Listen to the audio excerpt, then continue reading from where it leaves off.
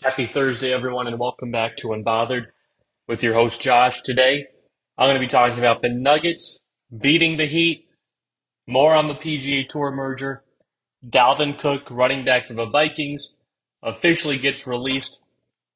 I'll react to that. Phoenix Suns are discussing the future of Chris Paul, DeAndre Ayton. I'll get into both of those, as well as the final offer Lionel Messi was given by Saudi Arabia, and my prediction was pretty close. And then Golden Knights Panthers game three tonight, pivotal game for the Florida Panthers and NHL. But let's get started with the Denver Nuggets beating the Miami Heat. Now, yesterday, I was very confident in the Denver Nuggets. That was kind of like my big lock. If you didn't listen to my podcast yesterday, I said I bet my car on the Nuggets winning. I bet 10 years worth of future salaries on the Nuggets. That's how confident I was in the Nuggets to win this game yesterday. And they didn't disappoint. And I'm going to start with the Nuggets. The Nuggets were great. In particular, their duo, again, I think can be said it is the best duo in the NBA. Nikola Jokic was sensational. 32 points, 21 rebounds, and 10 assists. A triple-double. He was efficient, 12 of 21, made 7 of 8 free throws. He was really good. He had his fingerprints on all the scoring. Yeah, so did Jamal Murray. If it wasn't Jokic, it was Murray, the other member of that duo. He got more hot, especially in that first half, than Jokic. He finished with 34 points, 10 rebounds, 10 assists. They're the first duo ever, not just in playoff history, but in regular season history, to have 30-point triple doubles. When Murray is on like this, they're unbeatable. They really are. And he was on for a majority of those Lakers games. That's why they got swept. Butler had great defense on Murray in game two. Last night was not the case. And Murray went off. Jokic went off. So it didn't matter that Michael Porter Jr. went 1 of 7 from the field, 2 points. You got Aaron Gordon with 11 points. You got Christian Braun with 15. You'll take that. He's been very good off the bench. But Jokic and Jamal Murray, there's no stopping that. When they run the pick and roll and Jimmy Butler's trailing Jamal Murray and Jamal Murray doesn't have a hand in his face, he'll get those easy buckets. Jokic will work Bam Adebayo. It's easy for him. And when the double team comes, if it's too late, he'll find the right pass, the guy that's open, and he just makes all the right plays. The Nuggets are just a better team than the Miami Heat. Jimmy Butler, I thought, had his best offensive game of the series with 28 points, but defensively, he was not as locked in on Jamal Murray as he was in game two. I thought Bam offensively held his own, little inefficient, 21 shots, get 22 points. And again, he can't guard Jokic. Gabe Vincent was in foul trouble early. He struggled. Caleb Martin, 10 points off the bench. He has struggled in this series. So again, the Nuggets have the best player, the best duo, better team, and that's why they're winning it. To me, the key point was, Denver shot 51% from the field. Miami shot 37%. That's, to me, a factor of the Nuggets' overall defense. And the Heat's, to me, they're an 8 seed. They're not a great shooting team. They weren't a great shooting team all year. But when Denver shoots 51% from the field and only 28% from three, and they only make 5 threes, and they still win by 15, that to me is crazy. Usually in the NBA, the way it's is right now, the team with the more threes, it's going to win the game. So when Miami makes 6 more threes, you think, oh, it's going to be hard to overcome that. But it's not, because Denver did all that other stuff right. They out rebounded Miami by 25 points, or by 25.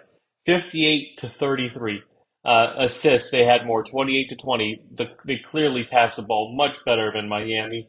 Um, they had more turnovers, again, surprising. They had 14 turnovers to Miami's 8. That's another big factor, but it didn't matter. Points in the paint, 60 to Miami's 34. Denver, again, was this their best game they've ever played? No. Was it the best game their duo has ever played? Arguably. I don't think it's their best game ever because, like I said, Michael Porter Jr. struggled. KCP as well. Aaron Gordon was just all right, but the Nuggets, they're just too good. They're just better than the Miami Heat. They're up 2-1. I'll talk about game 4 tomorrow, but game 4 is now a must win for the Miami Heat. They've got to win that one, or else this series, I believe, will be over in 5 when it returns to Denver. Jimmy Butler, it will have to give a first round type of performance against Milwaukee, where he was dropping 56 and 40 points uh, against the Milwaukee Bucks on Drew Holiday, who I think is a very good defender. And yeah, I like Aaron Gordon, but he's not as skilled as a Drew Holiday is defensively. But the Nuggets win. They win big, like I said they would. I said the Nuggets would win in 5 or 6. I think my final prediction was 5. Um, and yeah, to me, it looks that way. Like they're gonna win in 5. Must win tomorrow night for the Miami Heat.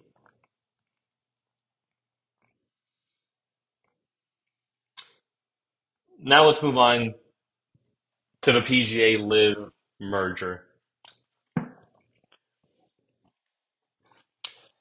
Now, it's not like a bunch of uh, new news has been brought up, about it. Um, but Rory McIlroy, said he hopes Live goes away. But a Live golf official said yesterday that we don't know the details. This is the beginning of a merger, but he says Live is not going anywhere. We will continue to be a standalone entity. Um, which again makes it interesting that, why would they merge if they're going to be a standalone entity? Is it just for more money to go to the PGA Tour if the Live guys are still doing their own thing? Why would you make um, Jay Monahan the CEO of this, not Greg Norman? Why would you leave him in the dark? Uh, Again, those questions to me are very interesting. Um, again, with Live as well, their TV ratings have been pretty terrible. They haven't provided them, but it looks like they draw poor TV ratings outside. They don't have a big draw here in the U.S. They've had big crowds in Australia, Singapore, but outside of that, they haven't really done well in the United States. Um, so again, it is interesting to look at, what is Live going to look like. The Live official also said it can't exist within the current ecosystem. Uh, so to me, again, it's just awaiting more details. But whenever I hear the word merger, again, my company that I work for was part of a merger. We acquired another company and merged with them.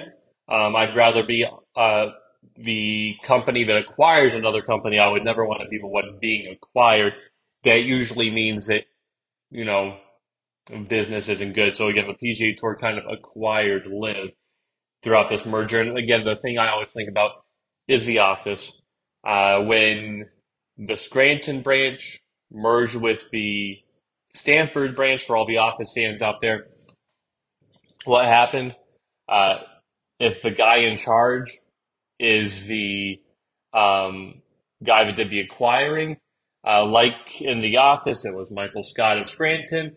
His policies and everything stuck in place. So what happened? The Stanford guys, a lot of them left. Now a few stayed. Vandy Bernard stayed for the duration of the show. Karen stayed um, for I think the rest of season 2 or 3. She was there for a bit. A lot of guys left relatively quickly, and I know there's live officials saying people that it's staying, but I don't think so. I think a lot of these players on live, they went to live to get their paychecks, to be relevant on that tour. They come back and it's one group again. The Pat Perez's, the Ian Poulters, they're not going to be relevant. Who's going to be relevant? Brooks Koepka. That's about it. Maybe Bryson DeChambeau for a stint here and there. Phil Mickelson will never win a major again. Will never win on the PGA Tour again. Again, a lot of those players are irrelevant. Greg Norman, I think, will be gone as well. Again, why acquire the, do this merger? Make Jay Monahan the guy and not Greg Norman. So, again, it's interesting. I'm warming up to the idea because, Rory McIlroy said that eventually this will be good for the game of golf. Jack Nicklaus also approved it.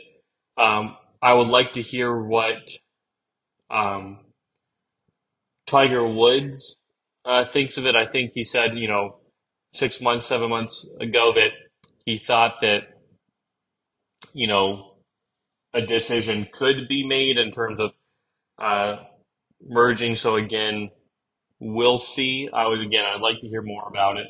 Um, but maybe they'll just do their own thing. It's funny that, after this merger and acquisition, the, Tech Golf League, the TGL, which is, owned by Roy McIlroy and Tiger Woods, again, in partnership with the PG Tour, announced their little team leagues. Serena Williams, Venus Williams, Serena's husband, Alexis Ohanian, um, have their own team, and they already have a lot of good players, I think, on their TGL. They have 12 players out or 10 players outside of Woods and Rory McIlroy, and that's John Rahm, who's one of the best players in the world, Justin Thomas, another one of the great players, Colin Morikawa, Matt Fitzpatrick, Justin Rose, Adam Scott, Xander Schauffele, Max Homa, Billy Horschel, and Ricky Fowler. So a lot of big names. They also said they're planning on announcing 6 more players.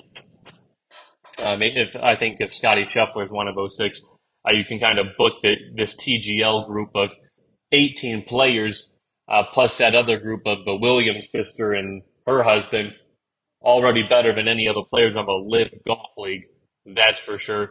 But again, I'm going to continue to react and cover this as much details come out about this PGA Tour merger. Now let's move on to the NFL. So, decent size news in the NFL. There's a lot of speculation regarding this, but it became official today. If the Vikings tell Dalvin Cook that he will be released if they don't find a trade partner from him today, they will plan on processing his release tomorrow, and then he can sign with any team interested once he is released. So I'm going to look at this in 2 lights. First, the broader Vikings light. And to me, I think this is indicative on the Minnesota Vikings, and I think maybe they felt like their season last year was a bit lucky. They were 11-0 in one-score games last year, 12-0. Again, they finished 13-4. So you think 13-4? Why would you cut your star running back who's had 4 1,000-yard seasons? Who's a very productive running back, even though he kind of gets dinged up for a game here or there. Why would you do that if you win that many games or defending your division crown? I think in their heart, they know it was fluky. They got beat handily by the Giants, and I know it was only a touchdown game in which the Giants won. But the Giants controlled that game. They did. I think the Vikings look at it this year. Um, it could be a rough start for them. Um, you are not going to replicate going 11-0 in those one score games or 12-0. So let's say you go 6-6, you take 6 wins to the 13-4, 6 losses. That's 10 losses. So you'd be a 7-10 team. And to me, that's where I think they're at. I think they are around that 8-9 record. And I'm just going to do a quick prediction of your schedule now without Dalvin Cook. And Dalvin Cook's a little bit of a factor, but he's not a huge factor. Like I think they open with a win against the Vikings. That's a win. Then they play the Eagles. I believe that's a loss, 1-1. Chargers, very good team. I think they lose 1-2. They play the Panthers. Um, again, Panthers, I think, will be much better. So I believe they're 1-3. The Chiefs, they then play 1-4. Bears will be a win, 2-4. 49ers will be a loss, 2-5. Packers win, 3-5. Vikings 4-5. Saints, 5-6 or 5-7. Broncos win, 6-7. Bears again 7-7. Raiders maybe 8-7. Bengals 8-8. Lions 8-9. Packers, uh, when the Lions lost. So I really do think around that 8-9 mark is where they'll be at this year. They're turning to Alexander Madison, who I think is a good running back. Definitely don't think he's on the level of Dalvin Cook. Um, so we'll see how they work. But to me, it looks like it's a bit of a retooling year. And I think they know, hey, we're not winning the Super Bowl with Kirk Cousins at quarterback. Let's see how this year goes. Maybe, at the trade deadline, I have them around, 5-6, 5-7 around there. Maybe if they're worse than that, maybe they trade Kirk Cousins, go into full tank mode, and try to get Caleb Williams and just tank after that. But we'll see if again they're worse than that if they only have 4 or 3 wins at that point. So where can Dalvin Cook go? What team wants him? Well, to me, I think he's going to the Dolphins. Now, that's not just because of his recent Instagram story post or post where his game was against the Dolphins. The Dolphins have expressed interest in him. He is, again, went to Florida State, likes that area. I believe he said the two teams he wants to play for are Miami down there in Dolphins or with his brother James Cook in Buffalo. I think Buffalo would be, to me, the best fit, considering they don't trust any of their running backs. James Cook is not on the level of Dalvin Cook. Maybe if you just sign Dalvin to a 1 year deal, again, I'm not a fan of Singletary or any of their running backs. So getting uh, him would, I think, be a very great piece for this team. You have the defense, I feel, if you can get a solid running back, take some of that pressure off Josh Allen's legs, make them more dynamic, more balanced. That's personally the best fit. But again, I think he's going to Miami. Now, I think Miami would definitely benefit from having him. He would be their, um, number one guy, their number one running back. Um, they have Raheem Mostert. They have Jeff Wilson. Uh, on the roster, I still think Raheem Mostert is that home run hitter. If you will, he gets an open space, make a cut or two. He is gone. Jeff Wilson Jr., little bigger, a little physical back. I think Dalvin Cook's definitely a much better version of Jeff Wilson. You add that, and you just have so many offensive weapons. You've got, again, Raheem Mostert, Miles Gaskin, Dalvin Cook, um, what's his name? Tyreek Hill, Jalen Waddle, your left tackle, Terran Armstead, is really good. So you have all these weapons surrounding Tua. It's just on him not getting hurt and distributing the ball to his weapons. I definitely think he's going to sign with Miami. Even though if I'm Buffalo, I'm definitely entertaining that option to go out. and get him.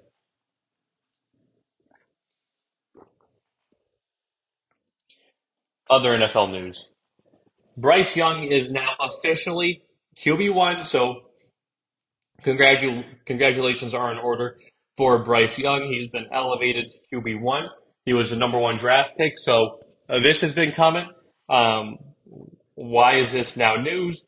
Well, Andy Dalton was listed as the starter until now. He was getting, the drills with the first team units. So Frank Reich said, "Hey, we're taking the next step in elevating him to Bryce Young." And I'm glad because you don't draft your quarterback you don't do this. You don't trade up to the number one pick to draft your quarterback to then sit him a year behind Andy Dalton.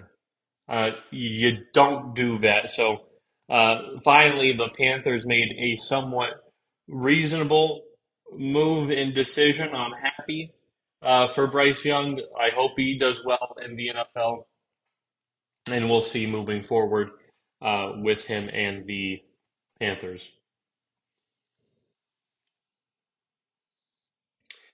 Now back to the NBA.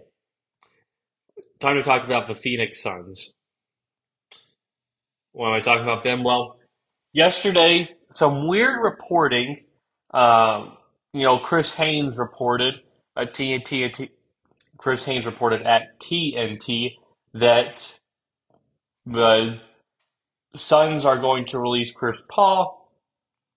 Then Woj of ESPN said they're exploring,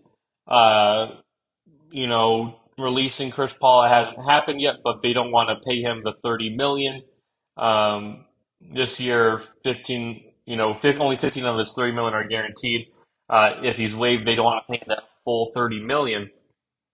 So they said they were exploring trade opportunities, including Chris Paul and DeAndre Ayton. So first, I want to talk about Chris Paul. Uh, Chris Paul says he wants to return to the Suns. Again, he's close friends with Devin Booker and Kevin Durant. But again, he also wants to make a decision quickly because his family is in LA. So I'm a big fan of the NBA trade machine, and I think the best bet's getting waived. I looked at literally every team, and I could not find a team that could successfully take on Chris Paul and his salary and get something, in return. Like to me, none of the trades made sense. Like some float out Marcus Smart for Chris Paul. And to me, that has to be one of the dumbest trades I've ever heard of. If I'm the Celtics, why would I take on Chris Paul, who's 38 years old, going on 39, is brittle? This is one of his worst seasons. He gets injured a lot. Why would I trade a defensive player of the year who is young and to me is an ascending, especially after averaging 6.5 assists a year, which was his career high? This is a good player, young player. Why would I trade Marcus Smart, who could be in the league 7, 8, 10 more years, for Chris Paul, who is literally could be done after this year? To me, that trade makes no sense. If I'm the Celtics. Now, if I'm the Suns, of course I would take that trade. If I'm the Celtics, ain't no way in hell I do that deal. So again, I don't see any real possibilities to take on that 30 million for that old and give up any younger players. And now that the Suns have already said that, if I'm a team, why would I try to explore a trade now? If I know that he could get released, I'll just sign him to like a 10, $15 million deal once he gets traded.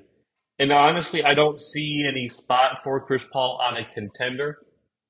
Again, if I'm the Celtics, I feel like I don't need him. I got Marcus Smart, Malcolm Brogdon. If I'm the Heat, I have Kyle Lowry, Tyler Hero. Kyle Lowry is older, but he's younger than Chris Paul. If I'm the Bucks, I got Drew Holiday. Um, if I'm the Nuggets, I've got Jamal Murray. If I'm the Warriors, I've got Steph Curry. Now, the Lakers are the one that they float a possibility on. Um, I think that could work, but I don't want him as my primary point guard. I'd rather have Kyrie or again another younger option. Putting Chris Paul on his team does not take me over the top. So again, maybe he gets waived and re-signed with the Suns on a cheaper deal. That would save them the 15 million. But it's interesting, but I don't see a fit cap wise with any other team and a good trade. And I don't see him going to a legitimate contender and being a starting point guard. Now, trading DeAndre Ayton is another possibility. So I believe a couple weeks ago, or now it's probably a month ago, I gave Chris Paul and DeAndre Ayton trades. And looking at them one for one, again, I think adding CP3 hurts the value of Ayton in that trade. So I have three Ayton trades. The first one is easy. It's DeAndre Ayton for Miles Turner of the Indiana Pacers. Now, Indiana Pacers were interested in DeAndre Ayton. He was the one that had the offer sheet out. The Suns matched it and kept him there. So do you do that trade? Miles Turner is a stretch five. You kind of get Ayton out of the building. You bring in another disgruntled center with his team in Indiana, and hope that the swap rejuvenates both of them as kind of a win-win, matches salary wise, and you see what happens. Let's open trade door number two. DeAndre Ayton and Landry Shamet for Clint Capella and Bogdan Bogdanovic. Now, this trade works again for me for both teams because the Suns, of course, will need a center in return. They get Clint Capella, who I think is a very good rebounder. You really don't have to worry about his effort as much as DeAndre Ayton because you know what Clint Capella's ceiling is. He's not a number one overall pick like DeAndre Ayton is. So you get the value there. You give up Landry Shamet for another shooter in Bogdan Bogdanovic. He comes in. I think he fits in well. Catch and shoot if they were to keep Chris Paul on a smaller deal. Having, again, Chris Paul run the point with Devin Booker, but I think Bogdanovic would have a lot of open shots. And I think he hits them, and I think he's more reliable than a Landry Shamet is. So I think that helps out the Suns. They gain a few wins. I think for the Hawks, their upside remains the same. You hope DeAndre Ayton, you can unlock another gear with him.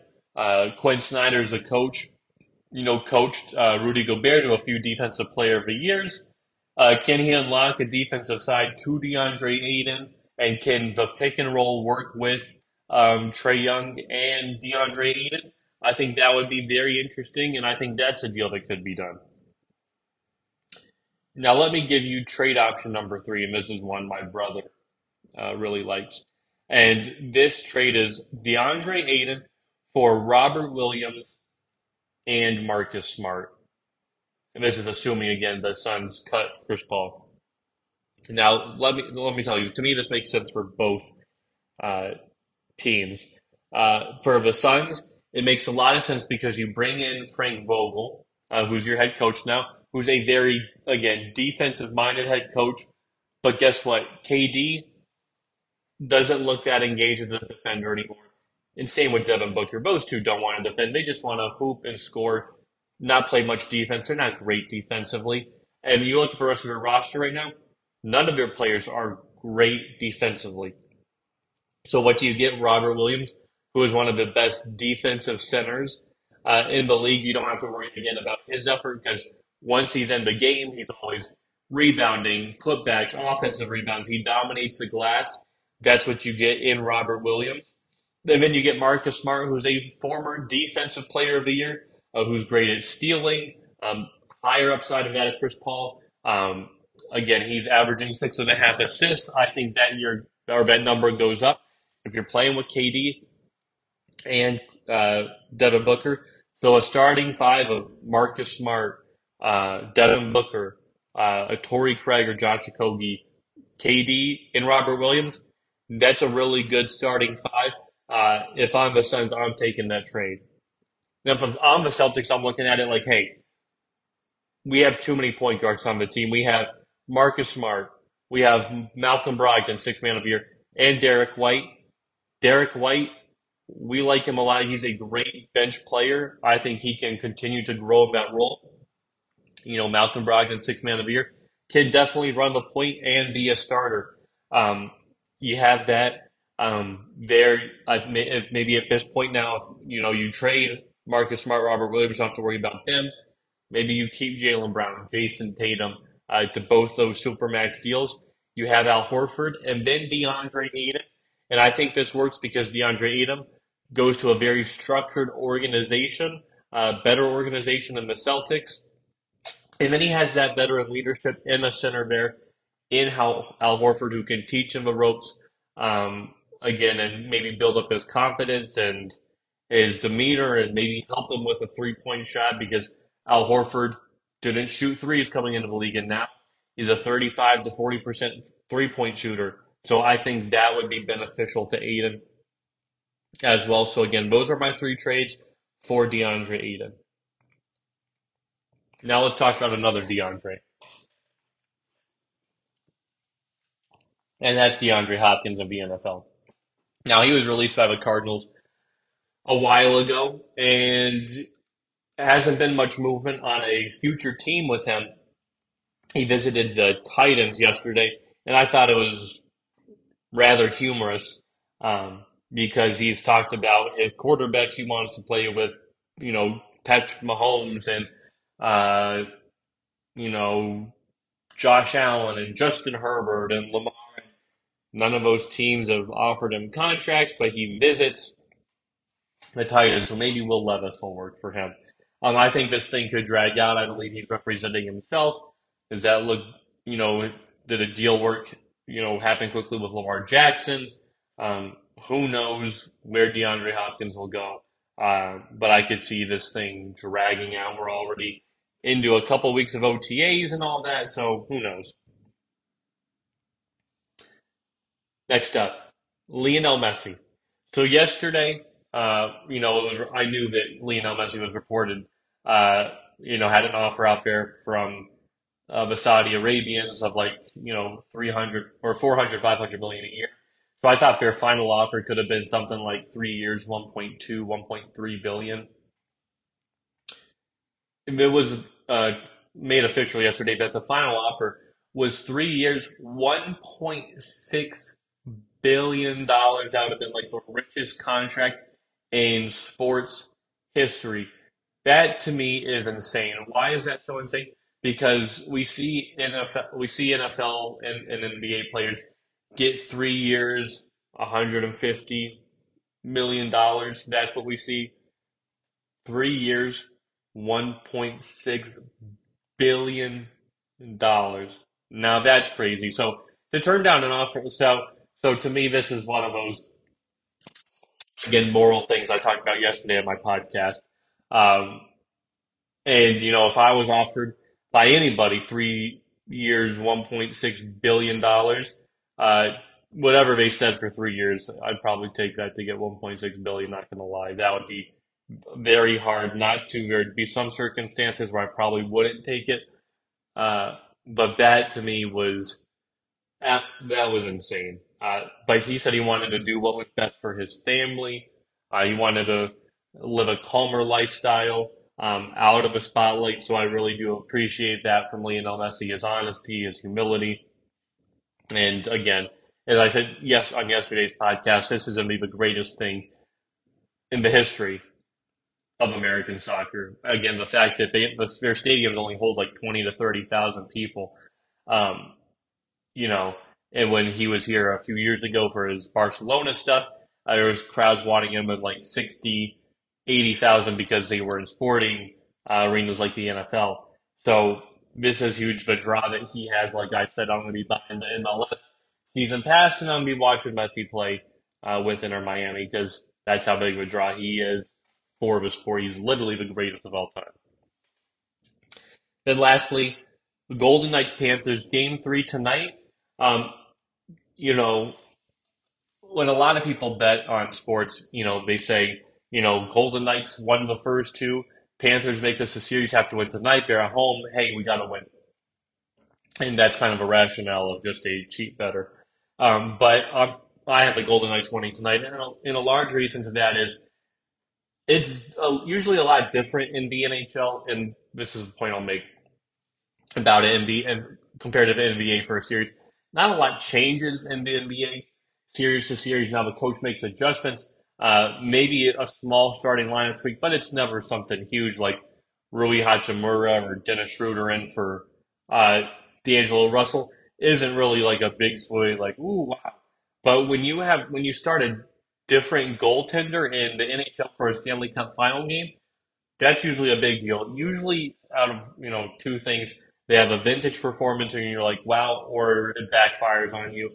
And I think in a game of this magnitude, considering the backup didn't look great for the Panthers in Game Two, I think that carries over. I think the Golden Knights are going to take this game seriously, and they take the 3-0 series lead. They win tonight. So this has been Unbothered. I'll talk to you all tomorrow. Bye, everybody.